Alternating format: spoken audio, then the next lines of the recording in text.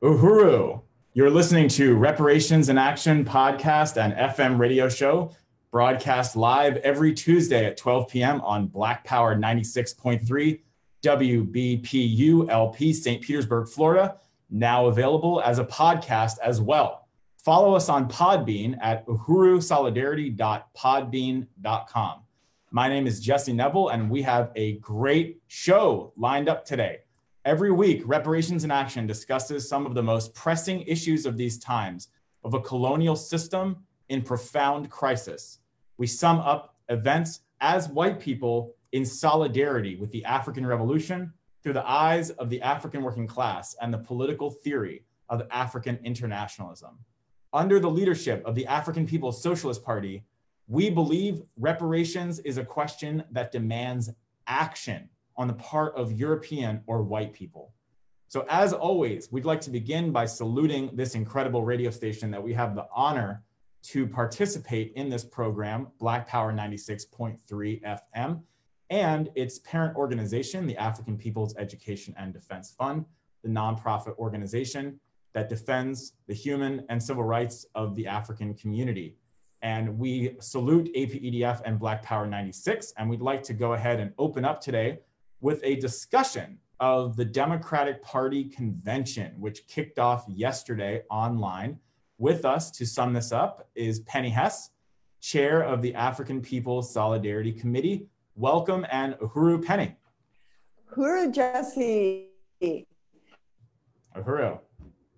To be here on 96.3 FM, not just explaining the world, but changing it. And before we start talking about the nonviolent struggle between various sectors of the white ruling class, I am going to start by saying that, yes, I am the chair of the African People's Solidarity Committee. I have very much the honor to be in that role under the leadership of the African People's Socialist Party, led by Chairman Omali Yeshitela, who I salute with incredible admiration for his powerful leadership throughout his entire adult life, and Deputy Chair Onizine Yeshitela, who leads so much of the work of the African People's Solidarity Committee, along with Agitprop Director Akile Anai, who leads this radio station. So to get to the question of the Democratic Party convention, yes, it convened yesterday online in this era of COVID-19. And it is obviously trying desperately, among other things, to incorporate issues raised by the rebellions of the African working class following the colonial police murder of George Floyd. What we are seeing is also total public unity across the Democratic Party to fight against Trump and to win. Now, according to CNN, Biden holds a 9-point lead over Trump overall, but Trump has a 10-point lead when it comes to the economy. The anti-Trump sentiment has united the Democratic Party, and not Biden's, quote, unifying capacity that I've read about in some articles. No, it was not that. In fact, Biden takes this nomination amid observations of his dementia, his brain freezes, his inarticulate speeches, his statements that don't make sense, and the fact that no one has seen him except for a few furtive videos from his basement where he's leading his campaign over the past few months. And interestingly, meanwhile, Trump has been out and about campaigning in real life. But there's also Biden's age at 77 years old. I believe he'll be 78 in January when he takes office. He is the oldest president in history. And of course, there's also his notoriously creepy treatment of women and young girls. So inside of the Democratic Party, Bernie Sanders is playing a strong role in winning over his, quote, Democratic socialists, or the so-called left wing of the Democratic Party. Last night was the opening night, and it was, characterized by, first of all, a moment of silence for George Floyd, which is something the murder of Africans is not new, and we have never seen that before in a Democratic convention. There was also the endorsement of Black Lives Matter, which is very much a wing of the Democratic Party. There was a presentation by Michelle Obama and, of course, Bernie Sanders, and among many other things. So once again, we can see so clearly in this what Chairman Omali Yeshitela has raised, that the elections, especially the presidential elections, is nothing more than a nonviolent contest between sectors of the white ruling class. And there is nothing about the Democratic Party that is that at all different from the Republican Party and even Trump, with the exception of a few perhaps strategical or things that they would carry out. So yeah, so it's very interesting. Yes. Well, thank you, Penny. It seems from what you're saying that you would not agree with the statement that Biden is more progressive than Trump. Is that correct?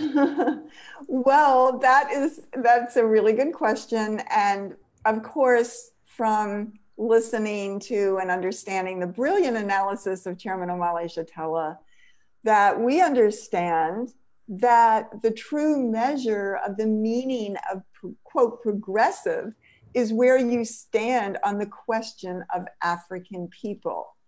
And hold on one second. And I'm sorry, I gotta find my place again here. That's what it means to be progressive. And that I think that's really clear. It's clear that the African working class rebellions following the murder of George Floyd, after thousands and thousands of other very visible police murders of African people, make that very clear. The essential question in the United States and in the world today is the colonial question, and African people are colonized within the borders of the United States, and that we have to come to this question of the elections and the presidential candidates in the context of African internationalism, the understanding that the US is built on the enslavement of African people, on land stolen from the indigenous people, and that the colonial domination of African people takes place inside of the borders of the United States, just as much as it does any place else in the world, in which puts the African population under assault on a daily basis, versus the conditions that we as white people or the colonizer nation experience of the state, and the fact that we sit on the pedestal of the oppression of African people. So we have a totally different view and experience of democracy, wealth, social wealth, all of every aspect of life between ourselves and African people and colonized people inside the borders of the United States and around the world is completely different. So on that measure, Biden is one of the most vicious agents of counterinsurgency, the war on the African community that is out there. And Chairman Omali Yeshitela has pointed out very clearly how liberals and members of the Democratic Party have been on the forefront of implementing and facilitating the US government's counterinsurgency and the colonial state war against African people in this country, historically and now. Thank you. So we're talking here with Penny Hess, the chairwoman of the African People's Solidarity Committee. We've been discussing the Democratic National Convention that took place and the role of the Democratic Party. And you're listening to Black Power 96.3 FM, Reparations in Action. So Penny, I want to go back to something you just mentioned, this term counterinsurgency. Could you break that down for us a little bit? Well, yes, it is very, very, very important term. And Chairman Omali Yeshitela has led in the understanding of that. And in his book, Vanguard, the political report to the 7th Congress of the African People's Socialist Party, he has a whole very thorough chapter explaining and deepening our understanding of what counterinsurgency is, But what counterinsurgency is, in most simplistic form, is the war, the war by the oppressor nation against the resistance and uprising of colonized people fighting for their independence and freedom. And it's a counterinsurgency is a term used by the military, used by the colonial powers. But, you know, it's a vicious war without terms in which, they can do anything they want. There is no Geneva Convention to fight this war. They use the military, they use the police, they use violence, they use prison. They also use character assassination, criminalization of the whole population. It's like a psychological war as well. Just every front. It's economic, it's political, it's military, and it's police containment. And as the chairman said, it is population and resource control of oppressed population. And that's what we see in the African community. It is the complete control of a population and also an embargo against that population economically, in which their communities are left to rot or they're pushed out, starved out. And Joe Biden played a key role in this, that has this counterinsurgency by the US government that has gone on since the defeat, as part of the defeat of the Black Revolution of the 1960s, in which we've seen a skyrocketing 500% increase in the prison population in the US, the majority of whom are in prison are Africans, Mexicans, and indigenous colonized peoples inside this country.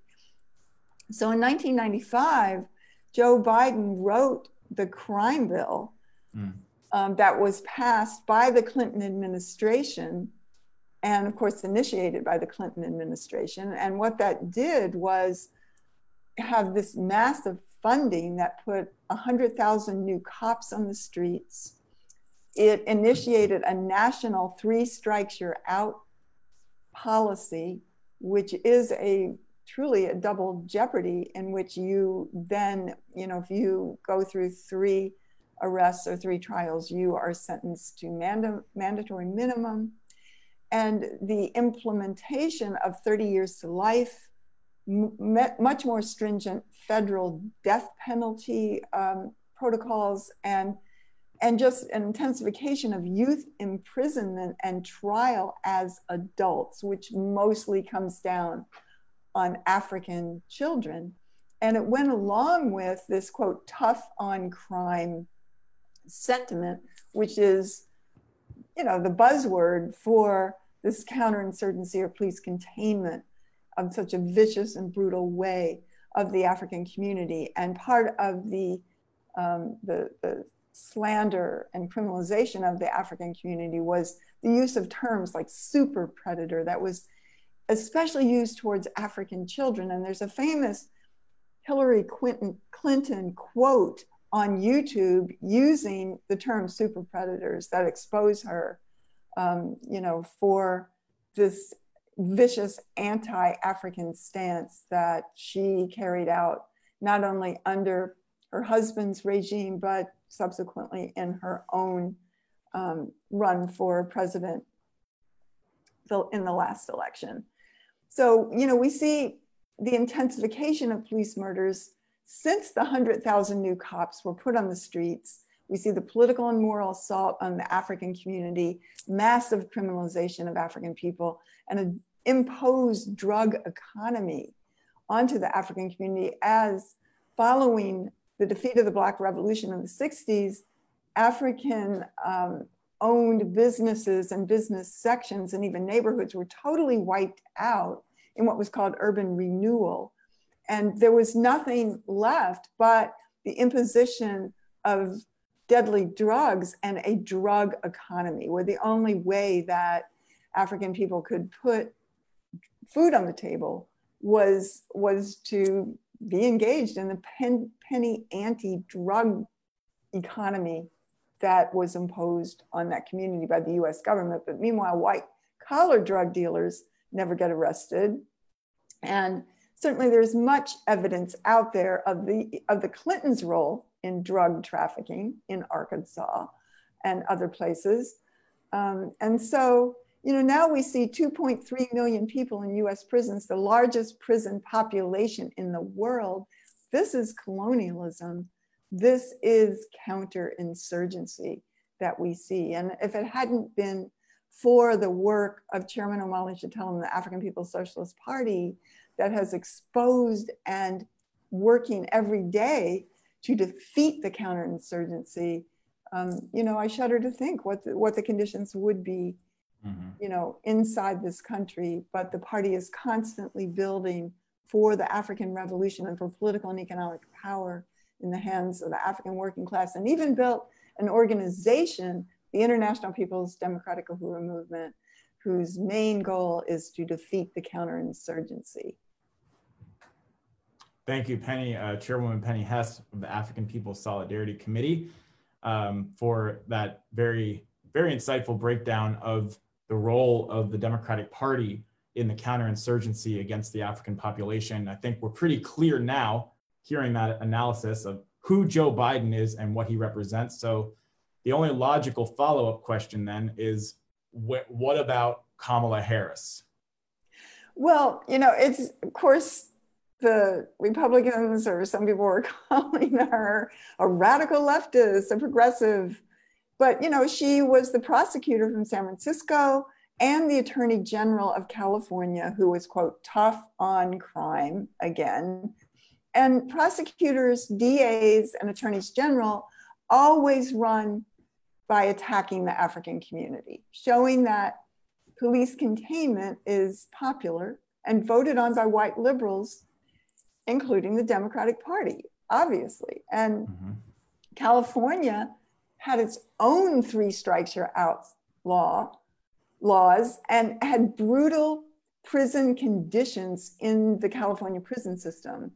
So for a long time, California was the second largest prison population in the US. There was Pelican Bay, which is still there, in Northern California, where there were just murders, torture, just indescribable conditions. People, Africans were given scalding hot baths to make their skin come off. Their heads were dunked in toilets. I say were, this is still going on. It's a supermax. It's hideous. There's also other places like Corcoran Prison, where, for example, there's the SHU, the Special Housing Unit, which is, you can't even stand up straight in. It's only about 5 feet high, 5 feet wide. And people, Africans and Mexicans, are stuffed into those so-called housing units, solitary and alone, for many years.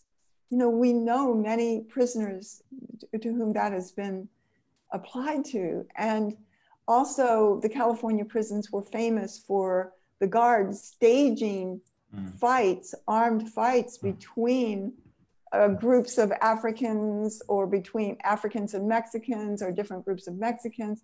And the guards would stand on balconies and take bets on this, and basically encourage people, or set up the situation where people were killed and murdered, and just hideous prison system. So, just to say that clearly there is nothing historic about Kamala Harris.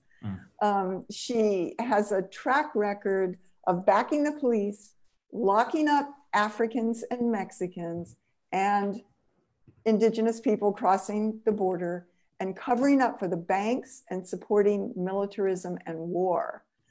So the New York Times ran an article on Kamala saying that a VP pick that big business can back, quote, Wall Street is happy about the signal it sends. And that's talking about the Biden-Harris ticket.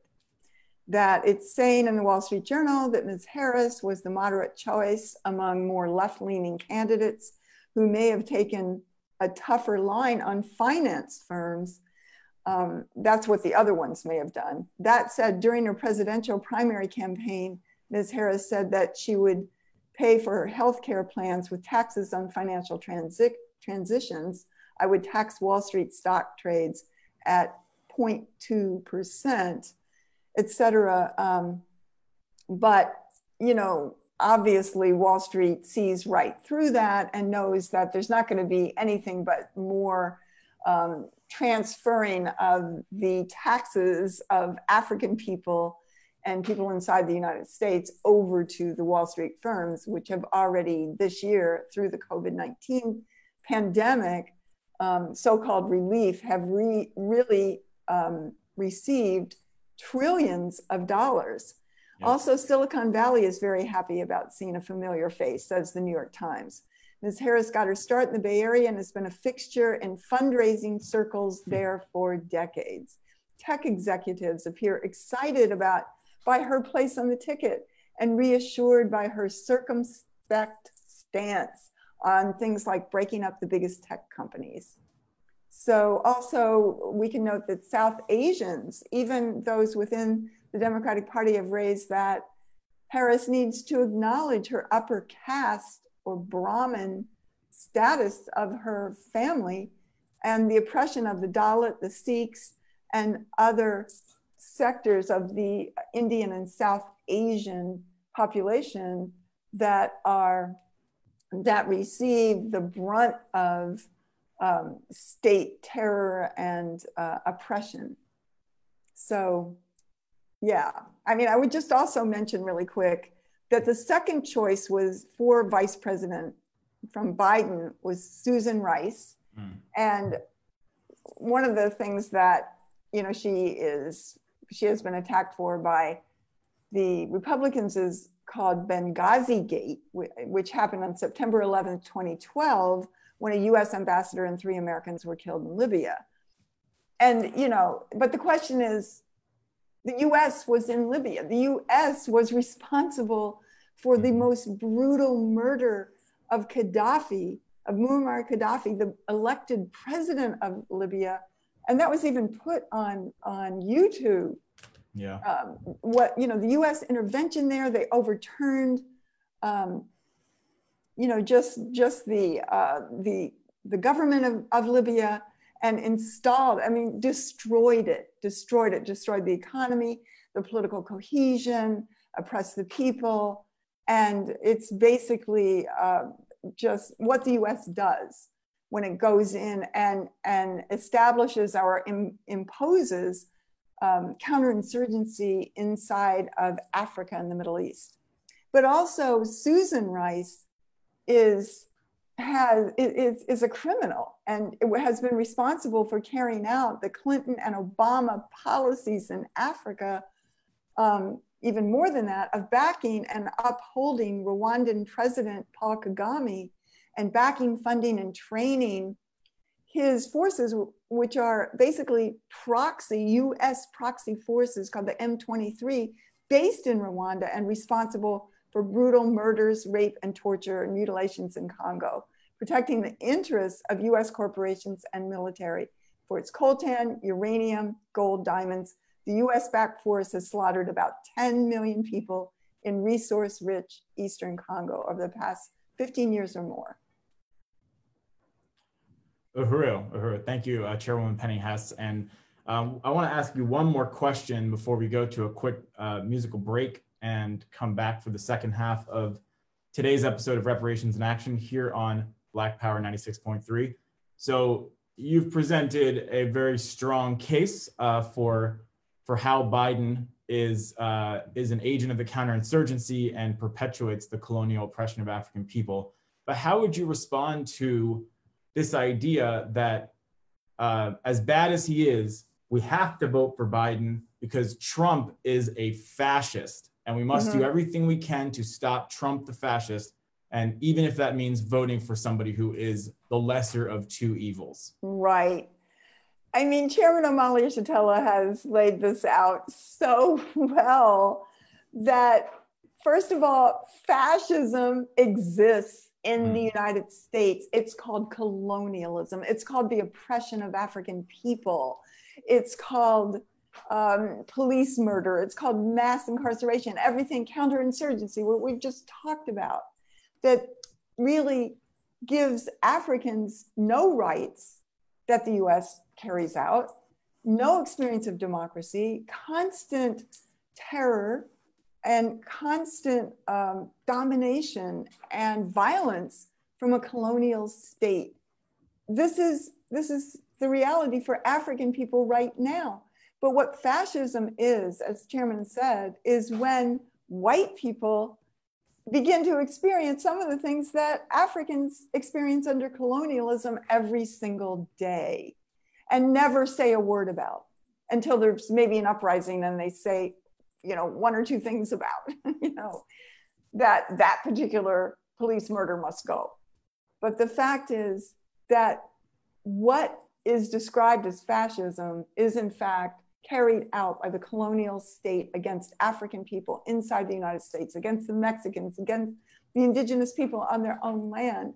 And for us to say that either of these two are not an evil, are not carrying out the strategy of US imperialism to murder, to rape, to kill, to slaughter, to plunder, to oppress, to shoot down, to gun down, to have absolutely no rights.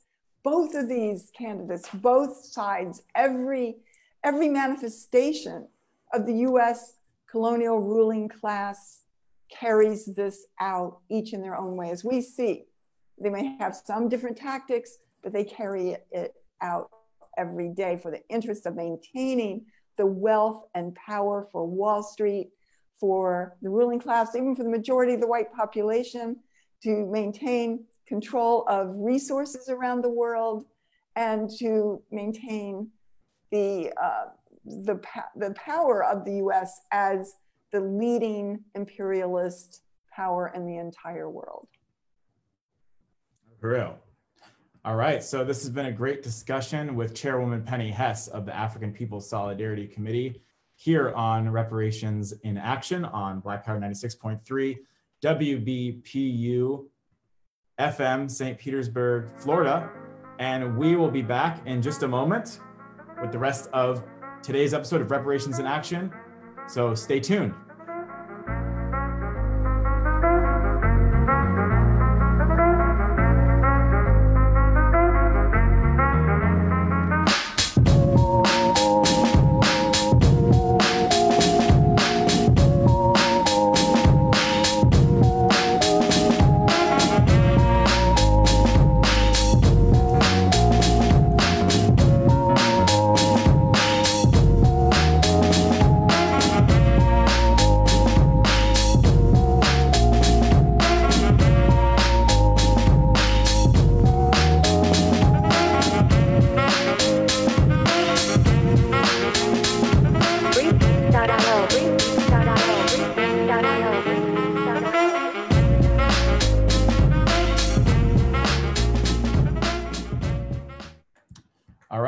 Welcome back to Reparations in Action here on Black Power 96.3 FM.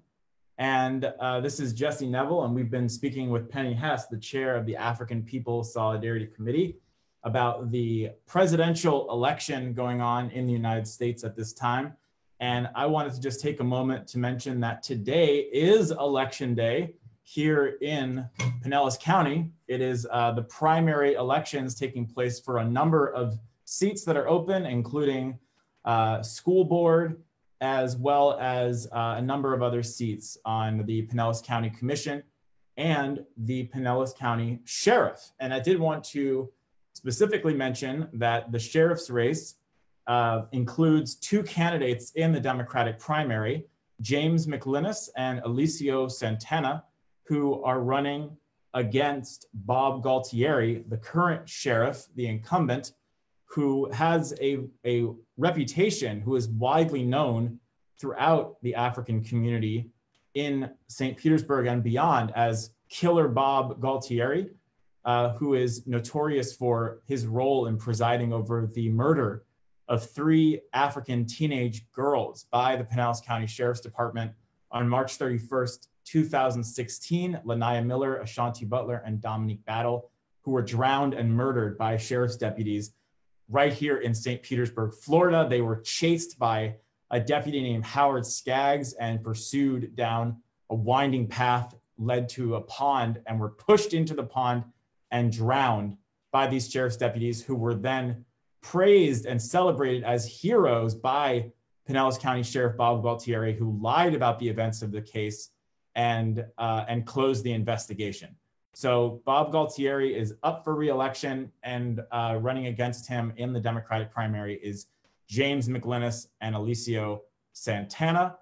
I also want to mention that this morning, the founder and leader of the Uhuru movement and the chairman of the African People's Socialist Party went live on Facebook from the polling precinct place in precinct 120 to announce that he was voting, and he announced that he would be voting for James McLinnis and put forward McLinnis as someone who has taken a progressive stand in support of social justice for the Black community.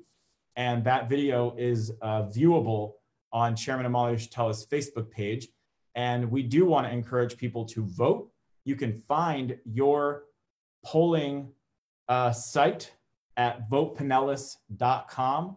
Once again, that's VOTEPINELLAS.com. You can find where you go to the polls and vote today in the local election here in Pinellas County. Or if you still have your mail-in ballot, you can still deliver your mail-in ballot, but you can't bring it to the polls. You have to take it to the supervisor of elections office. There's one in St. Pete and there's one in Largo. Take it there and deliver it today before 7 p.m. in order for your vote to be counted.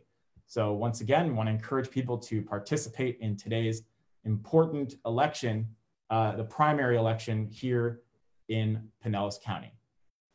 So now let's turn to the powerful Black is Back Coalition Conference that was held this past weekend. The Black is Back Coalition for Social Justice, Peace, and Reparations, which is chaired by Chairman Amalia Yeshitela, was entitled Free All Political Prisoners and Prisoners of War. And it was an incredible two-day conference. We're going to be talking more about the content of that conference. And first, we would like to hear a clip of one of the speakers, the leader of the Jericho Movement, which is an organization that fights in defense of and for the immediate release of African and colonized political prisoners and prisoners of war. This is a clip of Jihad Abdul Mutil from the Jericho Movement speaking at the Black is Back Coalition conference held this past weekend. Is doing just that. We're picking up the baton that, as Brother Glenn said, has been dropped for almost 2 decades or more after the demolition of the Black Liberation Movement by the Counterintelligence Program. But now that baton is being picked up. And I want to say, sisters and brothers, that any movement that professes to champion the human rights of poor and oppressed people, any movement that professes to challenge and combat police violence against our people, any movement as we see today that is trying to bring radical changes to society, that does not incorporate at the top of the list the freedom of freedom fighters that have went before them, is hypocritical. Uhuru, powerful words from Jihad, the leader of the Jericho Movement, speaking at the Black is Back Coalition conference held this past weekend under the theme Free All Political Prisoners and Prisoners of War. So we'd like to turn back to Chairwoman Penny Hess of the African People's Solidarity Committee for a discussion about this absolutely historic conference that the Black is Back Coalition just wrapped up this past weekend. Uhuru, it was profound. It was so moving and such a critical question that Chairman Amalia Yeshitela is raising, that some of the political prisoners that we're talking about have been incarcerated, have been locked down for over 40 years. Some of them are old. You know, this is so profound because this is the strength of the liberation struggle of African people, that the US government recognized it as the major threat to the stability of the US government was the African Revolution of the 1960s, and that these African people who have been held in prison, mostly white people have no idea who they are. It is not put out there, but they were the freedom fighters. They are in there for fighting for justice, for freedom, for liberation, for political and economic power for African people. That we live not only in a system that is built at their expense, but the Africans are crushed and imprisoned in the most brutal situation for standing up for their freedom. And that's not Russia or China or any of the other places where they talk about the gulag and the massive imprisonment. No, this is inside the United States. This is what the US does, because it's a colonial government. It is the government there, state power whose job is to oppress the African community. And Jesse, I just wanted to read, because there is there's a website, thejerichomovement.com/prisoners, where you can, people can go there and see some of who these incredible African liberation freedom fighters are and prisoners of war, including Abdul Aziz, of course, Mumia Abu Jamal, who has been in prison for over 30 years for being framed up by the Philadelphia Police Department. Sundiata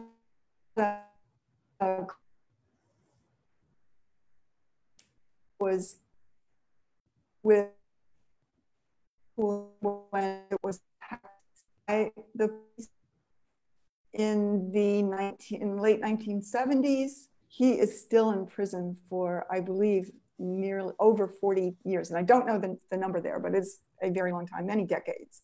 Also, Abdullah Jamil Abdullah Al-Amin, who was a freedom fighter in the 1960s, Anthony Jalil Bottom, who has been in since that period, and many, many more. You can look at that. And I thought there were many interviews and videos from families of political prisoners, or in some cases, political prisoners themselves, that were very powerful and moving, including Assata Shakur's daughter, who gave testimony of what the assault and imprisonment on the incredible Assata Shakur meant to her family, and just this amazing, powerful escape that was coordinated, that permitted Assata Shakur to find refuge, and in Cuba, who accepted her, and that's very, very, very powerful. And then she is there today. Also, Carolyn Lake, who was the widow of Mufwindi Lake, a powerful political prisoner from the state of Alabama, who was in prison for nearly 40 years, gave testimony to what it meant for her family and for what an incredible fighter Mufwindi Lake was and how he was framed up. If you have the opportunity to listen to that on Black is Back Coalition on Facebook, you should be able to find the video of that. It's very powerful, very moving, giving both the political and human face of that. Also on was Mike Africa and Janine Africa, who was in prison since the 1978 attack on the Move House, the first one by the police department of Philadelphia, who just was released from the colonial prison as a political prisoner last year, and spoke at the 25th anniversary of the Uhuru Furniture Store in Philadelphia. Very, very powerful. Russell Shoatz, also from the Northeast, his son spoke, and Kamal Siddiqui's daughter. Kamal was arrested with Assata Shakur also, and a member of the Black Panther Party. His daughter spoke. It was very, very powerful event. Uhuru. Absolutely. Yes, it was. And we actually have another clip we'd like to play. This is from Chairman Omali Yeshitela's presentation actually on the second day. And the chairman gave many, many incredible and brilliant statements throughout the 2-day conference. I just want to echo what you said, Penny. People should watch it. You can see the entire thing on Black is Back Coalition's Facebook page. Both days are fully available to watch. So I recommend people do that. So we're going to go ahead and hear for a couple of minutes from Chairman Omali Yeshitela's presentation on day 2 of the Black is Back Coalition Conference to free all political prisoners. The fight for their liberation, the fight to free these comrades is continuing the struggle against U.S. imperialism, against the whole colonial capitalist social system.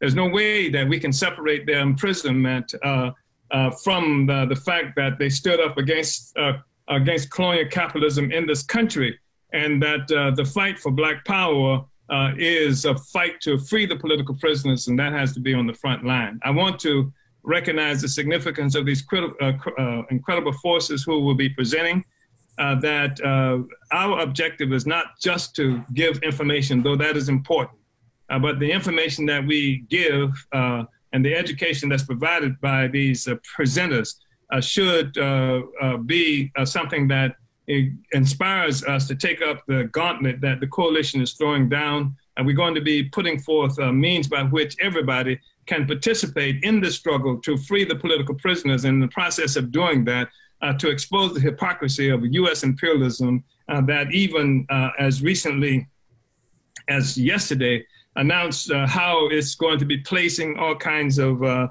sanctions on Syria. It's already engaged in so-called sanctioning on Iran, sanctions on people in Venezuela, starving people, and of course the sanctions in Zimbabwe. So in the name of fighting for freedom and democracy, we have a splendid opportunity now to demonstrate the hypocrisy of the United States, not just as a talking point, but as a part of our struggle with other oppressed peoples around the world who are in contention with the United States just as we are. Uhuru. So that was Chairman Omali Yeshitela speaking at the Black is Back conference. And so, yeah, Penny, I just wanted to discuss that a little bit.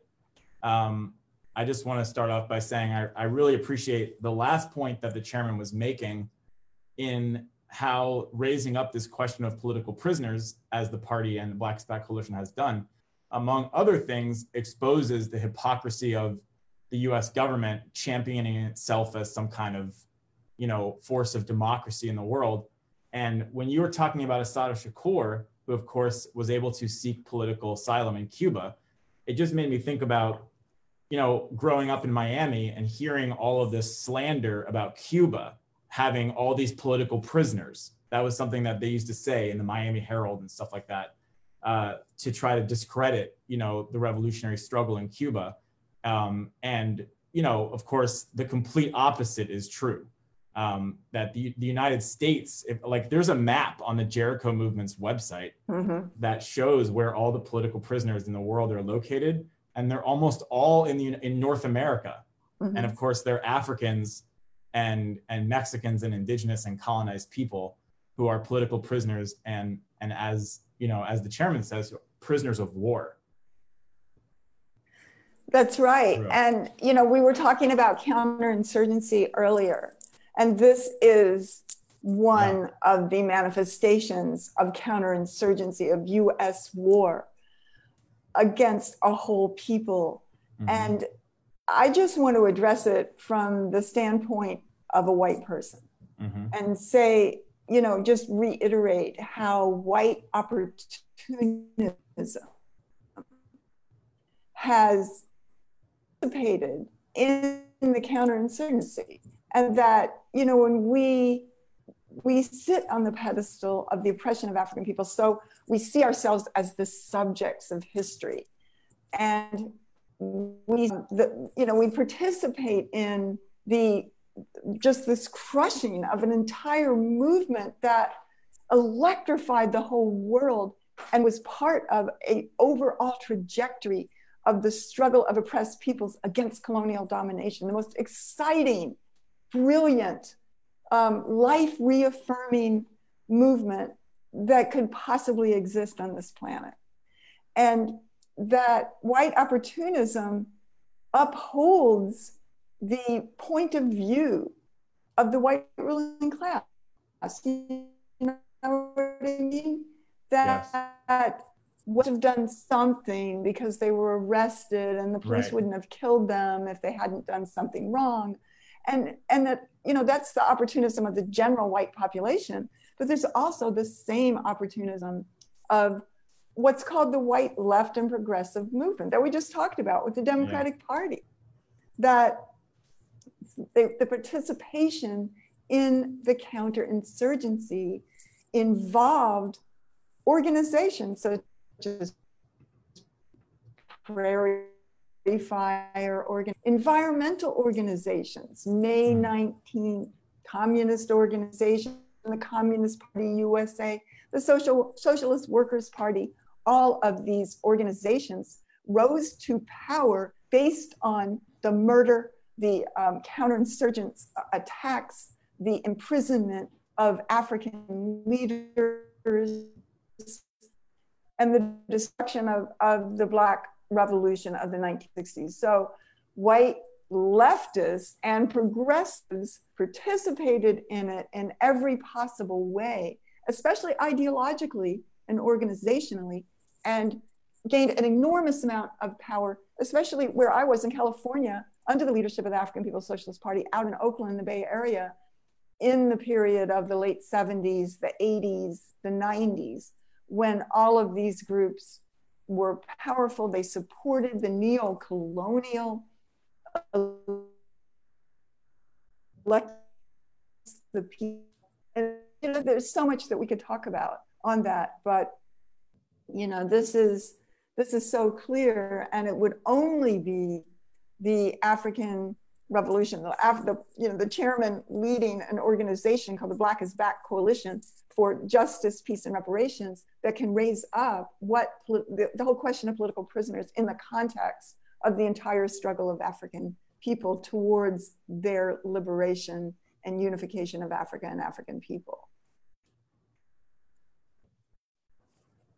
Uhuru, thank you. Yes, I completely agree with what you're saying, Penny, and you know, just totally unite about the question of white people and the opportunism. And that was something that was taken on quite a bit throughout the Black is Back conference, that, you know, what calls itself the peace movement, the anti-war movement. You know, the chairman talked about how they can talk about every war under the sun, except for the fundamental war, the Central War, that is waged against African people and Mexican people, colonized people right inside US borders. And of course, the question of political prisoners is never mentioned in any serious way by these white left organizations or by the peace movement or anything. Or if they are, and maybe you could talk about this a little bit, such as in these organizations that you mentioned, you know, they like Prairie Fire and other organizations that used the situation, the question of political prisoners opportunistically to build themselves. Exactly. Could you say something about that? And to build themselves and to basically have power over, or attempt to have power over the African liberation movement. And, you know, this is why the African People's Socialist Party created the African People's Solidarity Committee, and also our mass organization, the Uhuru Solidarity Movement, that white people, given to our own, you know, devices, we're going to be opportunists. We sit on the pedestal of everybody else. We see ourselves as the subjects of history. We're the colonizer nation. We owe reparations, but we have to be revolutionaries under the leadership of the African revolution. The African working class is the leading force inside the US and around the world against imperialism. We will never do it on our own. We always look at our history, and we can talk about this soon, that white people have gotten every gain, every right at the expense of African people. In fact, we're going to be talking about that in an APSC, African People's Solidarity Committee study on August 30th, is it? I think we're going to announce it. And how white women gained power and wealth by being owners of African people in the South prior to the Civil War. That was the first liberation, quote unquote, of white women at the expense of African people. So we're going to talk about that and how deep this white opportunism is and what it means. It can only be overturned under the leadership of the African working class, organized into the African People's Socialist Party, Uhuru. Uhuru. So we're coming to the end of our program today, Chairwoman Penny, but I just wanted to ask before I go into the announcements and let people know all of the ways that they can tune in, plug in, and get involved in the upcoming week. I just wanted to see if there's anything you would like to say to our listeners before we wrap it up. Well, I just really appreciate this discussion today. As always, I just appreciate the constant daily leadership given by Chairman Omali Yeshitela politically to this period. I want to call on everyone to really take a stand for reparations to African people. There's nothing else progressive. That is the ultimate, quote, progressive question. Where do you stand on reparations to African people? Where do you stand on the genuine solidarity with the liberation of African people? So look into uhurusolidarity.org. We also have some incredible events, including a March for Reparations coming up in October that Jesse's going to talk about. It's been great being on this show today, as always. And, I just want to say unity through reparations. Uhuru, it's been great to have you on, Chairwoman Penny Hess, and we just really appreciate everything that you've brought to this program today. This has been an incredible discussion. I want to shout out everybody who's listening right here in St. Petersburg, Florida, on the radio on Black Power 96.3 FM, WBPU, St. Petersburg, Florida. And I also want to shout out people who are listening on Facebook from all around the world, including throughout the United States, from Sierra Leone, from Brussels, and other places as well. We are very, very grateful for all of our viewers and listeners for tuning in and participating in this program with us today. And now I'm going to just make a few announcements, starting with the March for Reparations to African People, a national march of white people calling for reparations to the African community. This is historic, and it's going to be happening on October 17th, 2020, coordinated by the Uhuru Solidarity Movement under the leadership of the African People's Socialist Party in cities across the US. There is a must-watch 50-second video that you must see at uhurusolidarity.org/march. Take 50 seconds out of your day. And if you can't remember that URL, go to our Facebook, Uhuru Solidarity Movement, go to YouTube, youtube.com/Uhuru Solidarity, go to our Twitter, twitter.com/Uhuru Solidarity, go to our Instagram, Uhuru Solidarity, and you will find that video there promoting the March for Reparations to African People. That's going to be happening. And we also want to encourage people, if you're interested in getting involved and actually participating in a March for Reparations, which they will be happening in 8 cities across the US, including right here in St. Petersburg, Florida, as well as St. Louis, Minneapolis, Portland, Boston, New York, Philadelphia, and San Diego.